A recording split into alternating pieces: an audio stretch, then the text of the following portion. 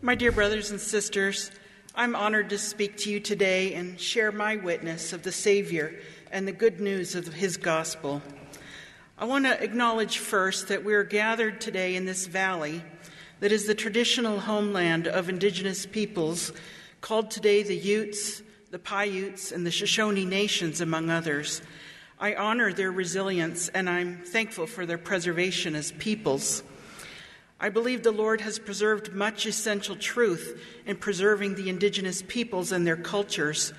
Just as Joseph of old stored up grain against a time of famine to save the house of Israel, and just as the record of Lehi and his children was preserved against a time of spiritual famine, indigenous peoples and cultures hold truths to teach us in this age of political, moral, and ecological turbulence.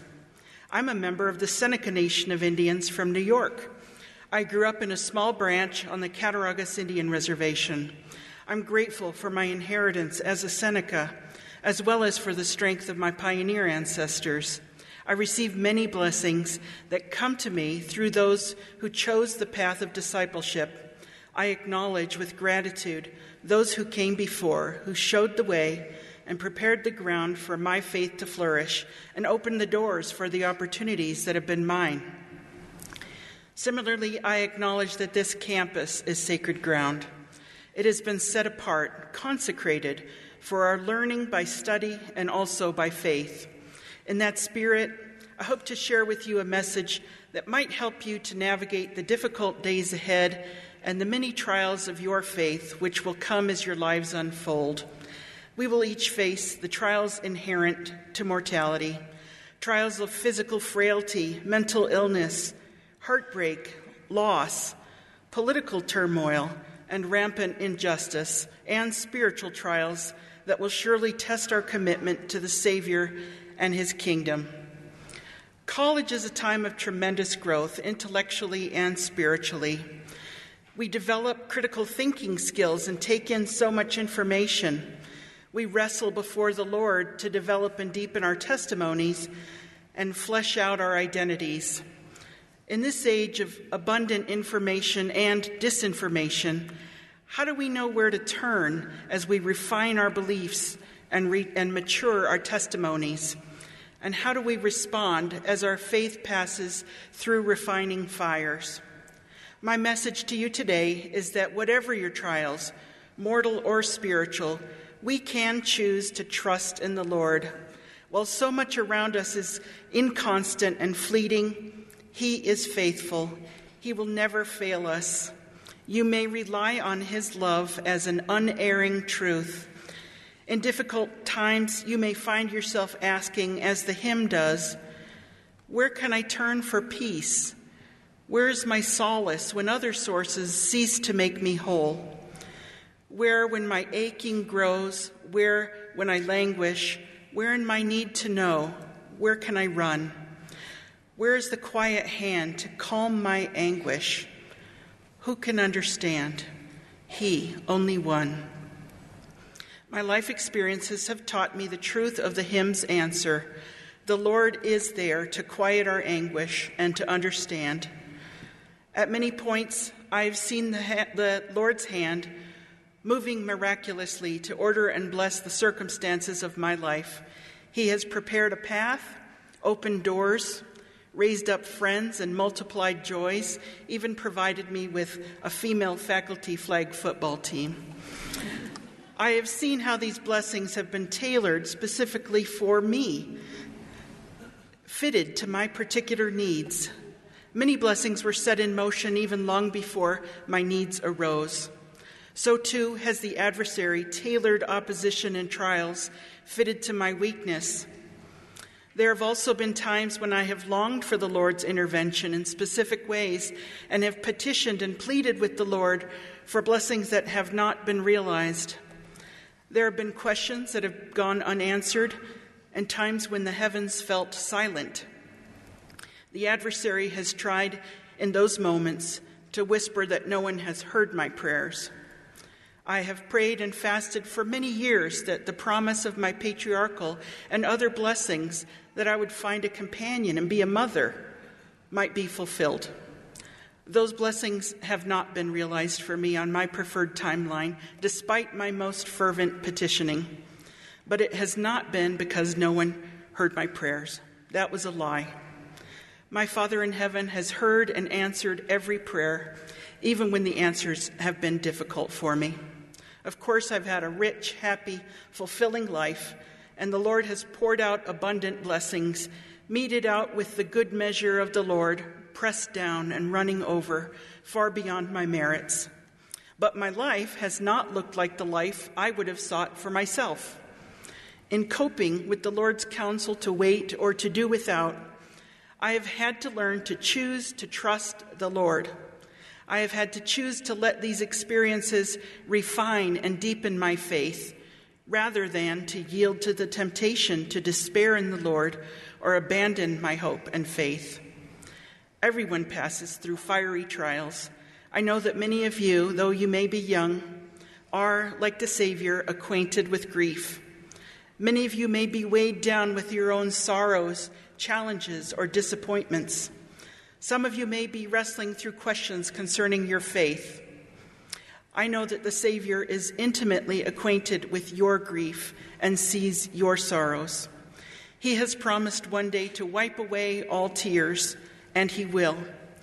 But in the meantime, during those moments of fiery trial, how do we choose to trust in the Lord, especially when we may, for a time, feel alone? I hope that some of the lessons I'm learning might be of comfort to you now or in times of future need. In walking my path, I've been given the opportunity to choose to love and obey the Lord, even when I have felt sometimes forsaken. I'm learning that my faith in the Lord is not conditioned on getting what I want when I want it. Instead, I have had to work to develop trust and love for the Lord that is not transactional, but is relational. I love him for who he is. I trust him and his love for me. He's my creator and my savior.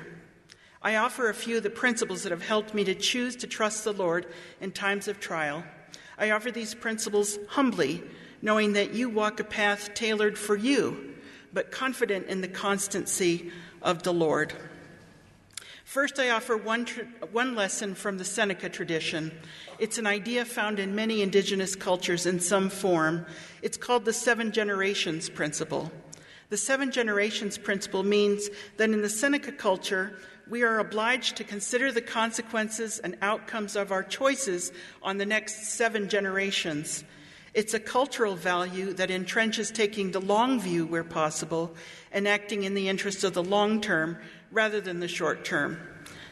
The 7 generations principle challenges us to pause to contemplate how our choices, multiplied and amplified through future generations, might affect our relationships with the Creator, with one another, and with the earth.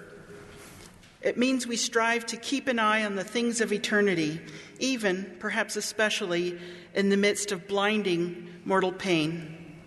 How do we maintain that long view and choose to trust the Lord when the pain of our physical or spiritual trial is so acute and present, when the suffering is sore and stubborn? When I say keep an eye on the eternal in the midst of mortal pain, I mean that we should seek to keep our spiritual gaze fixed on the great eternal sacrifice, the infinite atonement of Jesus Christ. The adversary seeks to distract our focus entirely onto our temporal pain or tempt us to nourish up perceived slights and injustices, obscuring the Lord's love. That is one reason it is imperative that we partake each week of the sacrament, renewing our covenant to always remember the Savior. Just as he suffered, we will suffer as part of the mortal experience. In choosing to trust the Lord, we can consecrate our suffering to a greater understanding of his suffering and allow it to build in us a deeper capacity for compassion and mercy towards the suffering of others. Though he was perfect, he made himself an offering of mercy to satisfy justice, and having drunk from that bitter cup, he knows how to succor and comfort us in our infirmities if we trust him. As Alma taught his son Helaman, I do know that whosoever shall put their trust in God shall be supported in their trials and their troubles and their afflictions, and shall be lifted up at the last day. Clearly, putting our trust in God does not spare us from trials, troubles, or affliction. Rather, God has promised to support us in those mortal difficulties. Elder Neal A. Maxwell taught us of our trials that rather than simply passing through these things, they must pass through us, and do so in ways which sanctify these experiences for our good. Taking the long view, as the Seneca culture counsels, and choosing to trust the Lord and his eternal timeline can help us pass through our trials and let the trials pass through us without abandoning our faith or our kindness, but deepening them. In addition to the 7 generations principle of taking the long view, might I suggest a second principle that seems especially relevant to the successful navigation of our trials. I take this principle from Jacob's plea to the wavering Nephites. He urged, "Seek not to counsel the Lord, but to take counsel from his hand." If you're like me, you're full of great ideas, hopes, and dreams about how your lives ought to go, the timing of change or the fulfillment of blessings in our lives, jobs or other experiences we might enjoy, opportunities that we think would be a great fit and would help us to be happy. Indeed, we're commanded to ask the Lord for the desires of our hearts. We should plead with and petition the Lord for the experiences we desire with faith and with fasting where appropriate. That's a very different thing than seeking to counsel the Lord or resisting his counsel. Seeking to counsel the Lord, to me, means that we adjudge our wisdom and preferences to be superior to the Lord's. It reflects a fundamental lack of trust in his omniscience and omnipotence, but more importantly, in his perfect love. We might suppose that if we could only persuade the Lord to do things our way, life might be much improved. We may feel frustrated by what we deem his resistance to our counsel on such matters. Although I'm now a law professor, in my heart of hearts, by experience and inclination, I'm a civil rights lawyer. I loved working as an attorney enforcing the federal civil rights laws at the United States Department of Justice. I feel passionately about the rule of law and the pursuit of justice. I believe in the equal dignity of all of God's children. I mourn with those who mourn about the deep injustice that falls so disproportionately on people of color, on religious minorities, on our LGBT brothers and sisters, on immigrants and refugees and others. I believe my love for the equal dignity of all of God's children is one of the spiritual gifts he has given me. But as much as I may love and seek after justice, I do not have anything to teach the Lord about justice. He does not need my counsel as an advocate about how to bless and provide for his children or about how to order his kingdom. He sees the end from the beginning, and there is not anything save he knows it. One title for an attorney is counselor. In my roles as an attorney and as a law professor, I offer counsel to others that draws upon my study and professional judgment. With the credentials of my education and experiences comes trust. Some attorneys earn thousands of dollars an hour for their counsel. Not me, by the way. Despite how expensive law school feels to law students, I would much rather be here with you. But as attorneys, we come to think our counsel has tremendous value to help resolve problems and address challenges, and it can. You too, as educated individuals, are earning credentials and have experiences that are shaping and informing your judgment. Those credentials will give weight and amplification to your views in society and will add value to resolving the many varied problems, personal and professional, that you'll face. Those of us who have responsibilities for your education are eager for you to develop sound critical thinking skills and judgment. Whatever your field of study, I have no doubt that you will contribute your learning and good judgment to the inevitable and daunting challenges of your families, your employers, your communities, and your congregations. But as learned as we may become in whatever field, as much as our counsel has earthly value, we will never have knowledge or judgment that will exceed or augment the Lord's. This is why we should not seek to counsel the Lord, but to take counsel from his hand. Jacob warned against seeking to counsel the Lord because of what he called the cunning plan of the evil one, specifically targeting those of us who have had opportunities for learning. Jacob laments the vainness and the frailties and the foolishness of men. When they're learned, they think they're wise, and they hearken not unto the counsel of God, for they set it aside, supposing they know of themselves. Wherefore their wisdom is foolishness, and it profiteth them not, and they shall perish. But to be learned is good, if they hearken unto the counsels of God. We must not allow the great gift and blessing of our learning and education to divide us from his wisdom. Instead, let our learning deepen our trust in him and multiply the gifts we have to offer to him and his children. I've learned that he does not need to be persuaded to do good things or advised about how to give good gifts to his children. While there are many settings where he will draw upon our good judgment and learning to bless lives, we must remember that he does not need the best thinking of the wisest and brightest among us to augment his understanding. He already has all wisdom and all judgment. I will add here a warning about another great temptation we must guard against as those with the blessings of advanced education. Nephite society, including the church, was stratified and destroyed because there became a great inequality in all the land. What caused the inequality? In part, the people began to be distinguished by ranks according to their riches and their chances of learning. The people who had money or who had chances for learning looked down on those who didn't. Let us never misappropriate the blessing of our education as a cause to vaunt ourselves over those who have not had the same opportunities we have had, and certainly not to vaunt our wisdom over the Lord's. Rather, let us humbly consecrate our gifts to the Lord, and let us serve and love his children, no matter their circumstances, even when we do not understand the Lord's purposes. A long time ago, I was called as a missionary to the Texas Houston Mission. The call said I should report to the MTC to prepare to teach the gospel in the English language. As my stake president set me apart as a missionary, I remember him saying these words: "The language the Lord would like you to learn is the language of the Spirit." I knew that to learn the vocabulary and grammar of the language of the Spirit, I would need to study the Scriptures and work to identify the promptings and understand the whisperings of the Holy Ghost. To receive counsel from the Lord, as Jacob instructs, we must develop our own fluency in the language of the Spirit. To try to learn that language, I undertook a deep study of the Book of Mormon. Once I arrived at the MTC, I enjoyed learning the principles of missionary work, but I kept wondering how I might say certain phrases in Spanish.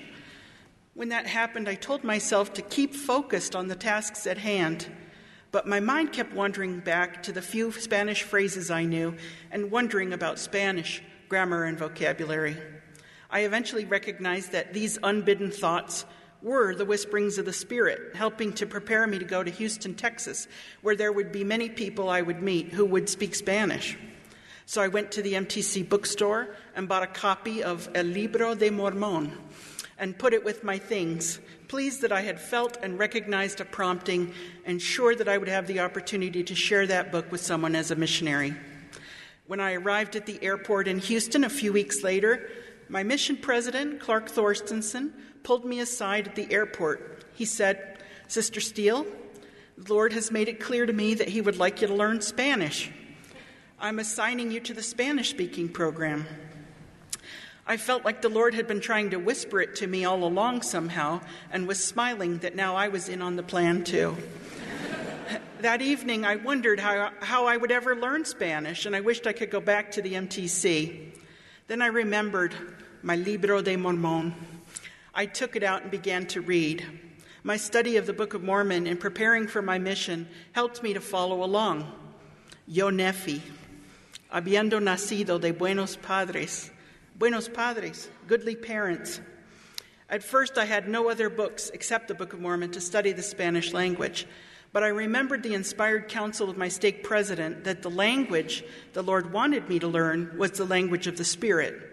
I enlisted the Spirit, who it turns out speaks perfect Spanish, to magnify my abilities and tutor me in both the Spanish language and the language of the Spirit, those two languages that would be crucial to my missionary service. A few months in, I had a companion from El Salvador, Hermana Sarabia. She was a great missionary and senior companion, and one day she said to me, "Hermana, you're doing pretty good with Spanish, but you talk too much like a Book of Mormon." We don't really say, "Now behold, we rejoice to be in your home." I have reflected a lot in the years since this experience about the way that calling unfolded. I know that the Lord is omniscient. Surely he knew that the people I was called to teach in Houston spoke Spanish, and that I did not know Spanish back when my call was issued months earlier. So why did the Lord send me to Texas without MTC language training? At the time, if I were to have designed the experience for myself, I would have called me to learn Spanish in the MTC. But although I have the power of choice and autonomy in many things, I'm not the primary architect of my own life experiences. I'm called to trust that the Lord has a plan for my life, just as I know that he has a plan for yours. Both the big picture and the smaller details are within his infinite and loving calculus. As it worked out, the experience was tailored to draw upon my particular strengths and to fortify my particular weaknesses. The airport switcheroo meant that I could not lean upon my own capacities to learn Spanish as a purely intellectual exercise. I had to rely on the gifts and tutelage of the Spirit. I had to plead for the gift of tongues. I had to rely on the prayers of loved ones, the power of which I could feel, bringing words and phrases to my mind and loosing my tongue as I taught. The Lord foresaw that Spanish would be a great blessing in my life, but that learning to trust him and rely on him, learning the language of the Spirit, was an even more important lesson.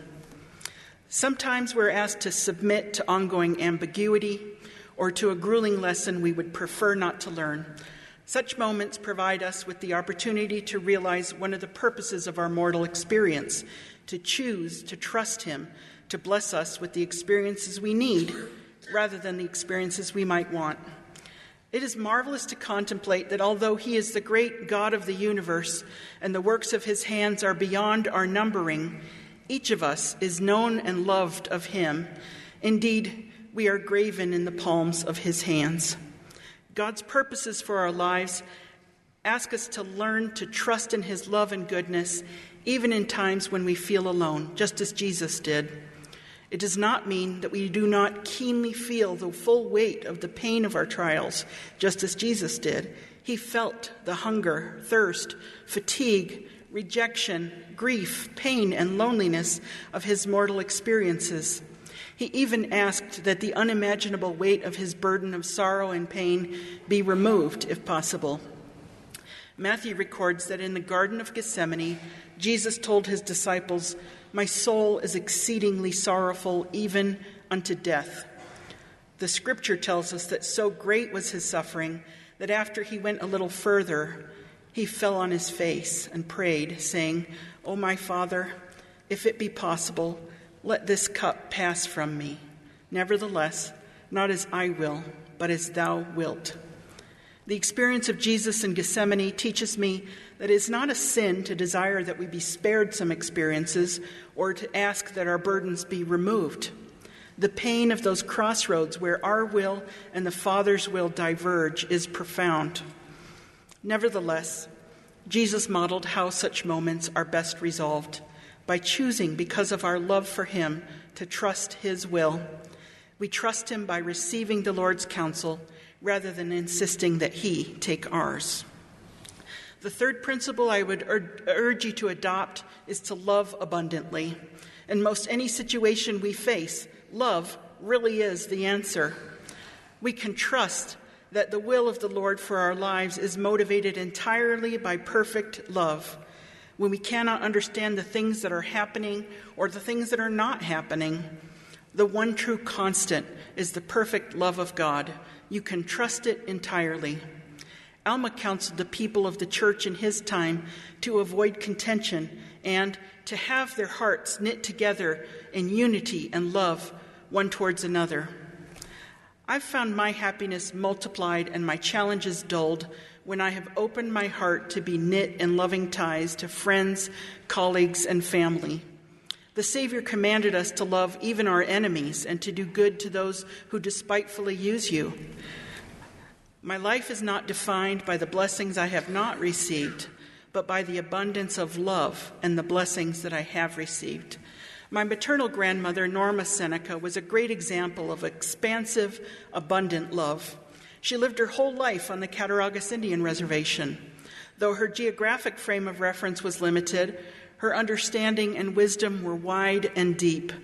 I especially admired her ability to take genuine, full-throated joy in the good things that happened to others. She never begrudged others their successes. She rejoiced with those who rejoiced. It was a habit of generosity of spirit that multiplied and expanded the happiness of her life, even in the many difficulties she endured. It's not always easy to love. I have often called upon the wise counsel my mother gave me when I was relating to her some perceived injustice I had suffered. I insisted that my grievances were justified. Knowing she could not undo the injustice, my mother advised me to throw a blanket of mercy over the situation. In essence, she advised me to love, to forgive, and to show mercy, even where I felt my demand for justice was valid. She urged me to let mercy pay the debt and satisfy my claims. That advice has saved me much anguish and provided me great relief when I've been able to heed it. Choosing to love is choosing to heal from the spiritual wounds inflicted by injustice and suffering. One important way that we magnify our love to others and to the Lord is through the words we speak. Many Native American creation stories describe the world's creation as having been brought about because the Creator spoke it. Speaking is, in a way, giving birth to ideas, forming and shaping our reality. Similarly, in the creation account in Genesis, we understand that God said, "Let there be light," and there was light. One title for the Savior is the Word. Our words are powerful beyond measure. Words have the power of creation and healing, but they also have the power of destruction and wounding. Let us speak with abundant love and use the power that is ours to heal and build others, just as the Savior uses his. Most importantly, we should not place limits or conditions on the love we offer to our Father in heaven and his Son. But even when we have done so, withholding love or obedience, he stands ever ready to receive and heal us. As often as we will repent, he will forgive. His arms are ever outstretched. We can trust his love. Where can I turn for peace? Where is the quiet hand to calm my anguish? He answers privately, reaches my reaching. In my Gethsemane, Savior and friend, gentle the peace he finds for my beseeching. Constant he is and kind, love without end. My brothers and sisters, I testify that he is constant and kind. He is worthy of our trust and our adoration, that we may choose to trust in him during times of doubt or difficulty is my prayer. In the name of Jesus Christ, amen. Amen.